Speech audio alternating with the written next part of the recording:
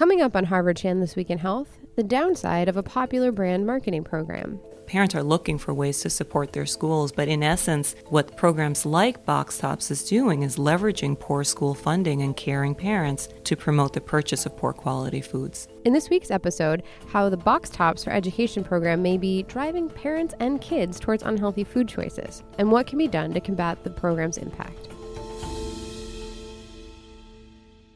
Hello and welcome to Harvard Chan This Week in Health. It's Thursday, September 14th, 2017, and I'm Amy Montemuro. And I'm Noah Levitt. We'll get to our interview on Box Tops in a moment, but first we wanted to quickly touch on another round of devastating severe weather in the U.S. and the Caribbean. In our last two episodes, we covered the recovery from Hurricane Harvey. And now people across the Caribbean and southern United States are beginning to recover from the devastation left behind by Hurricane Irma. That storm is being blamed for at least 17 deaths on the U.S. mainland, and it left millions without power, most in Florida. Caribbean islands were hit particularly hard. At least 38 people were killed, and there was widespread damage. On the island of St. Martin, for example, more than 3/4 of structures were damaged or destroyed. In last week's episode, we discussed the best way to help following a disaster, by sending money directly to aid organizations. We encourage you to go back to listen to that episode if you missed it. It's called Disaster Recovery. In that episode, we also spoke to an expert about the long and difficult recovery areas face after a natural disaster. And now the rest of this week's episode. In recent weeks, students across the U.S. have returned to school, and for many students and their parents, a familiar part of back-to-school season is redeeming Box Tops to raise money for their schools. If you don't know the program by name, you've probably seen the Box Tops on General Mills products. It was created by the company in 1996 and is now one of the largest so-called school brand marketing programs. Schools that opt to participate can receive funding when parents and students buy participating products with the Box Tops logo. And when those Box Tops are redeemed, schools can receive cash for discretionary purposes. More than 90,000 schools have participated, with each school receiving an average of $7,000 over the lifetime of the program. But a new study from researchers at the Harvard Chan School and Mass General Hospital for Children is raising concerns that the program may be driving parents and kids to make unhealthy food choices. My name is Elsie Taveras, and I am Division Chief of General Academic Pediatrics at Mass General Hospital for Children, Professor of Pediatrics at Harvard Medical School, and Professor in the Department of Nutrition at the Harvard Chan School of Public Health. I'm Alyssa Moran, and I'm a doctoral student in the Department of Nutrition at the Harvard Chan School. Elsie Taveras and Alyssa Moran analyzed nearly 1,000 foods and beverages in the Box Tops program and found that many were unhealthy, with high amounts of sugar, sodium, and even trans fats. And to see how these products stacked up nutritionally, they compared these foods to the standards set under the federal Healthy, Hunger-Free Kids Act of 2010. But what's notable is that programs like Box Tops don't have to meet those so-called smart snack standards because the products are not actually sold in schools. I started our conversation by asking Taveras and Moran to explain what these Smart Snack standards are and why programs like Box Tops are exempt. Schools are a significant source of food for children, and because of that, because children in some cases receive up to 2 to 3 of their meals in the school system, in 2010, the Healthy Hunger-Free Kids Act provided guidelines for schools on the types of foods that could be sold in or available in the schools, and they were based on USDA guidelines that are otherwise known as kind of these smart snacks guidelines. And those guidelines provide information to schools and other services that offer food for children on products and the healthfulness of different types of foods. They're based on USDA standards, and they look at things like the amount of sugar, the amount of sodium, the amount of trans fat in foods, and they come up with a recommendation of the foods that meet certain standards based on the quantity of and the distribution of those different types of nutrients in those foods. These foods in the Box Tops program are kind of exempt from that. So why is that? Why are they exempt from that, even though these are essentially being served to kids through a school program? Yeah, well, actually, so we had this conversation, I think, last July, and politically speaking, it was a really interesting time to be looking into the program because it was right at the time that the USDA was writing their final rule on local school wellness policies, which were sort of, the USDA was given power to regulate local school wellness policies under the Healthy Hunger Free Kids Act.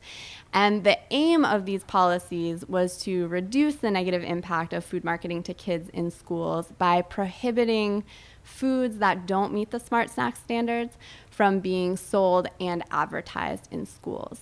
So when the USDA solicited public comments on the final rule, there was a lot of debate around these sort of brand marketing programs, which don't specifically advertise specific products in the schools, but they do promote the brand and products that are eligible under the brand marketing program. So in the final rule, the USDA decided to actually leave the decision to participate in these programs up to the schools, who could sort of weigh the financial benefits of participating. So that's one way that these products sort of slip through the cracks under the local school wellness policies, because the brand and the program can be advertised in schools as long as the specific products aren't actually sold. And so what your research showed was that if the foods in the Box Tops program were subject to these Smart Snack standards, many of them would basically not meet the standards that are being set. Well, we found that pretty unsurprisingly, very few products met all of the Smart Snack standards.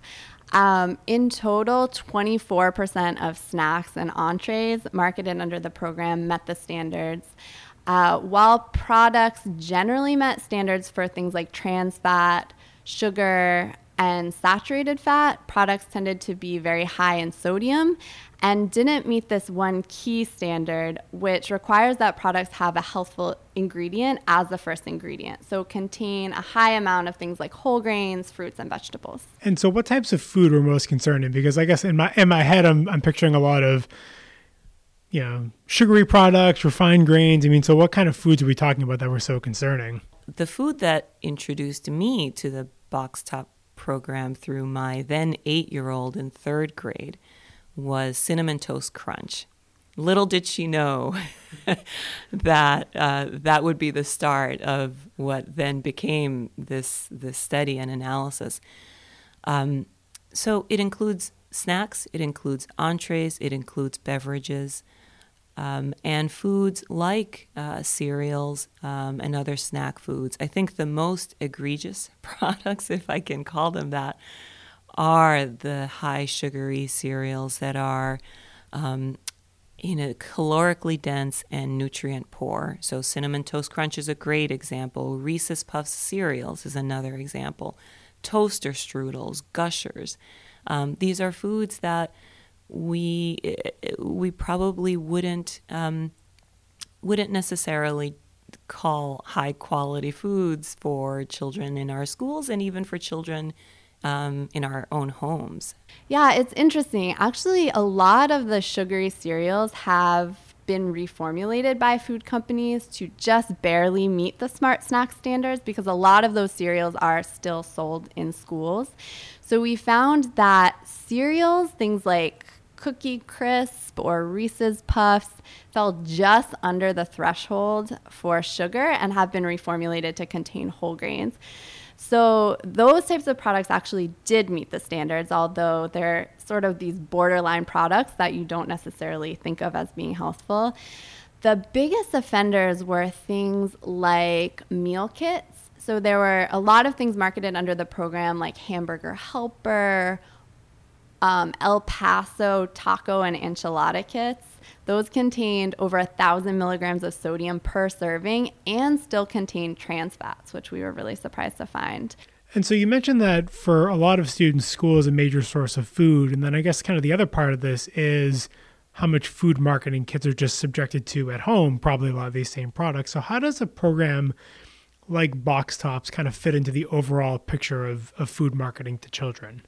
Food marketing targeted at children is $1 billion industry. And so if it is now extending into the school system, and in essence, this program, Box Tops for Education, is creating brand marketers for this big food system, it's furthering the marketing of these products in the school system as well as in the homes, right? Because the products actually stay at home. One of the implications of our findings and of this program is that the schools indirectly are contributing, and by participating in this program, they're also contributing to making our children brand ambassadors and affecting the quality of the foods that children and their families are eating in their homes as these products are being brought into the home. Could you kind of put this in perspective into just the larger concerns over childhood obesity? Like, how does the foods that kids are eating through box tops, like, overall increase their risk of obesity, not just as children, but I guess later in life? Well, we know that exposure to food marketing increases kids' preferences and consumption of marketed foods. We also know that these types of programs can foster brand loyalty, which can impact kids' food choices well into adulthood. So we were talking earlier about this program that existed when I was younger called Planet Lunch, and it was really similar to the Box Tops program where you could redeem chip packages. It was sponsored by Frito-Lay in exchange for prizes.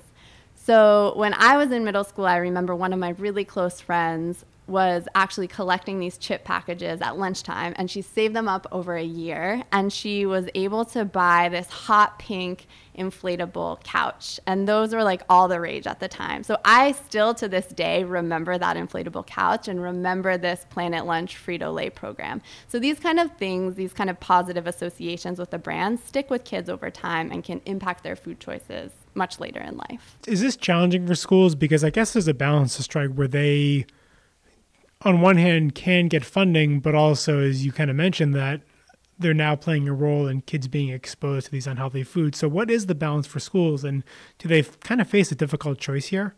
There is a balance that parents make and that schools are making, right? So let's take the schools first. So $7,000 per school over the life of the program doesn't seem like a lot of money, but these are discretionary funds that matter and make a big difference potentially to low-resource schools, right? We know that schools and many schools are poorly funded, so any discretionary funds that schools can put into their school environment and other educational purposes, we should all get behind that, right? That's a great idea. And so I want to be really careful about, and in my own home, we want to participate in the program. Of course, we want to support our schools, but I don't want to do that by sacrificing my children's diet quality. And so the schools make they're almost in this bind, because if they don't participate in a program like this, they lose out on some discretionary funds. But the other part that's in the balance here are parents. Parents like myself, like many parents, would love to support their children's classrooms, their school system. And Box Top seems like a great way to do that, right? But I think parents are buying into this program, not realizing that it's making their children become brand ambassadors. And we know that diet in early childhood tracks into later childhood and adulthood. And so if we're introducing children to these poor quality foods so early in life, it's likely that this will become part of their diet as they get older. And so I think while we want to be sensitive to the poorly funded schools and the potential loss of funding to the school systems, we also want to be sensitive to the fact that parents are looking for ways to support their schools. But in essence, what programs like Box Tops is doing is leveraging poor school funding and caring parents to promote the purchase of poor quality foods. The Box Tops program is really clever because it uses the influence of kids' food preferences to impact household food choices. So we know that parents want to make kids happy, that as much as they might know that these products are unhealthful, they're susceptible to their kids' food preferences and what their kids want to buy. What's interesting about the Box Tops program is that I've noticed how it works in collaboration with other marketing tactics used to target children. So many of the products that are eligible under the Box Tops program use spokes characters. So I noticed things like Dora the Explorer or Despicable Me characters that are plastered all over these fruit roll-ups and Gushers packages to try to, speak to kids and get kids to want to purchase those things. I feel like it almost makes it harder for parents to say no, because the kid can say, but it's for school. Yeah, and it's interesting. We recently did some focus groups with parents last spring, and we asked them about how do you make food choices in the supermarket? What are the biggest influences on what you buy? And across the board, the biggest influence on the parents' food choice was their kids' food preferences, and particularly having the child with them in the store. It's really hard. I think anyone with kids knows it's really hard to say no when your kid really wants something. And when they ask for it repeatedly, when they place items in the cart that you wouldn't typically buy, and then to layer on top of this that you're theoretically doing something good by raising money for the classroom, it makes it really, really, really difficult to say no, even if it goes against your best intentions. Is there any incentive from the perspective of General Mills or any of the other companies running these programs? Is there any incentive for them to start including more nutritious foods in these programs? Obviously, I don't work for General Mills, but some things to consider, right? One is this is a really successful program. Is there a way for more of the foods that meet the national standards be promoted? That this, we sometimes tend to think of these big food industries as kind of villains, but how do we turn that around and leverage the fact that they have a very powerful and widely disseminated program in most schools in the United States to do the opposite, which is to promote the purchase of high quality foods? I think that would be a natural next step and a point for advocacy for parents and schools. But I also think I personally, in order to continue supporting the program so that our own school receives those discretionary funds, I use the Box Top program, or I contribute to the Box Top program by purchasing the non-food items, Ziploc bags, freezer bags, other types of products that get me away from the food items. But but it shouldn't have to come to that, and I think that it would require, and it should require, some advocacy on the part of schools, parents, and others to try to influence the types of foods that are available to parents through the Box Tops program. There are also other products that fall under the General Mills brand that aren't even included in the program that are actually healthful. So for example, General Mills owns Cascadian Farms, and they offer some of their cereals under the Box Tops program, but none of their frozen fruit products. So trying to maybe renegotiate the types of products that are eligible and including more of the products from Green Giant, like the bagged produce or some of the low sodium canned vegetables, including more of those Cascadian Farms frozen fruits. That's one way they might be able to revamp the program to appeal to both the financial needs of the school and the health needs of the child. And then lastly, food companies could think about reformulating some of these packaged foods to actually meet the Smart Snack standards.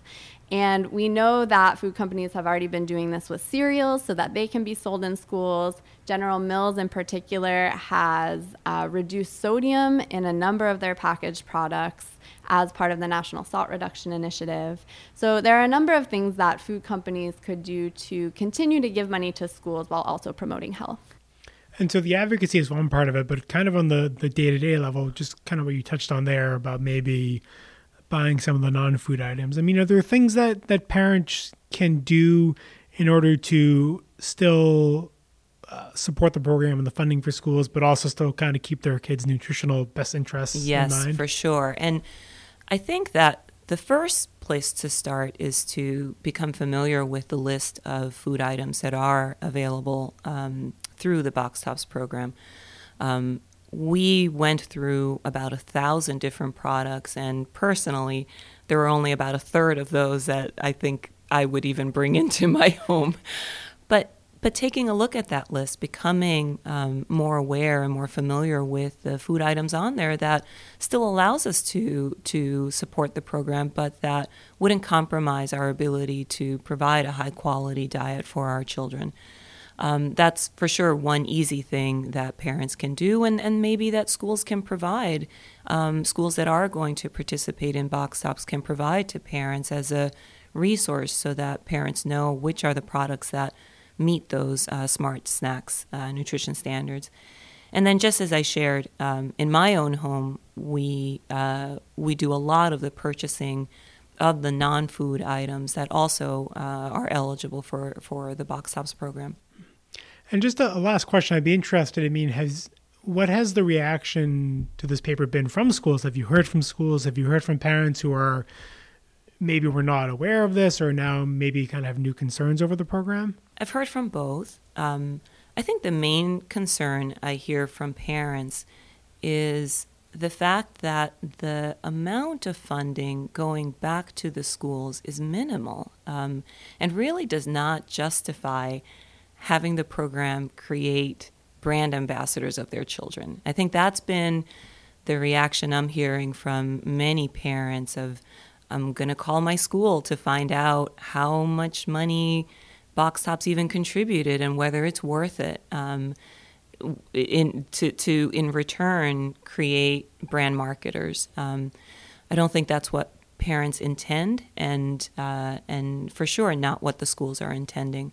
And so that's been part of the reaction I'm hearing from parents is, wow, I didn't realize that, or I want to know more about how much the program is actually contributing to my own school. What is that funding going towards? And is it really worth it? If in return we're creating and worsening the diet of our children. That was our conversation with Elsie Taveras and Alyssa Moran on concerns surrounding the Box Tops for Education program. And as Taveras and Moran mentioned, there are some healthy options among Box Top products. So we've put together a list of some of those products so that you can use that as a resource for when you're shopping.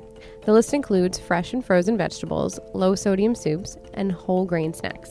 You'll find the list as well as more information about the Box Tops program on our website, hsph.me/thisweekinhealth. That's all for this week's episode, but a reminder that you can always listen on iTunes, SoundCloud, and Stitcher.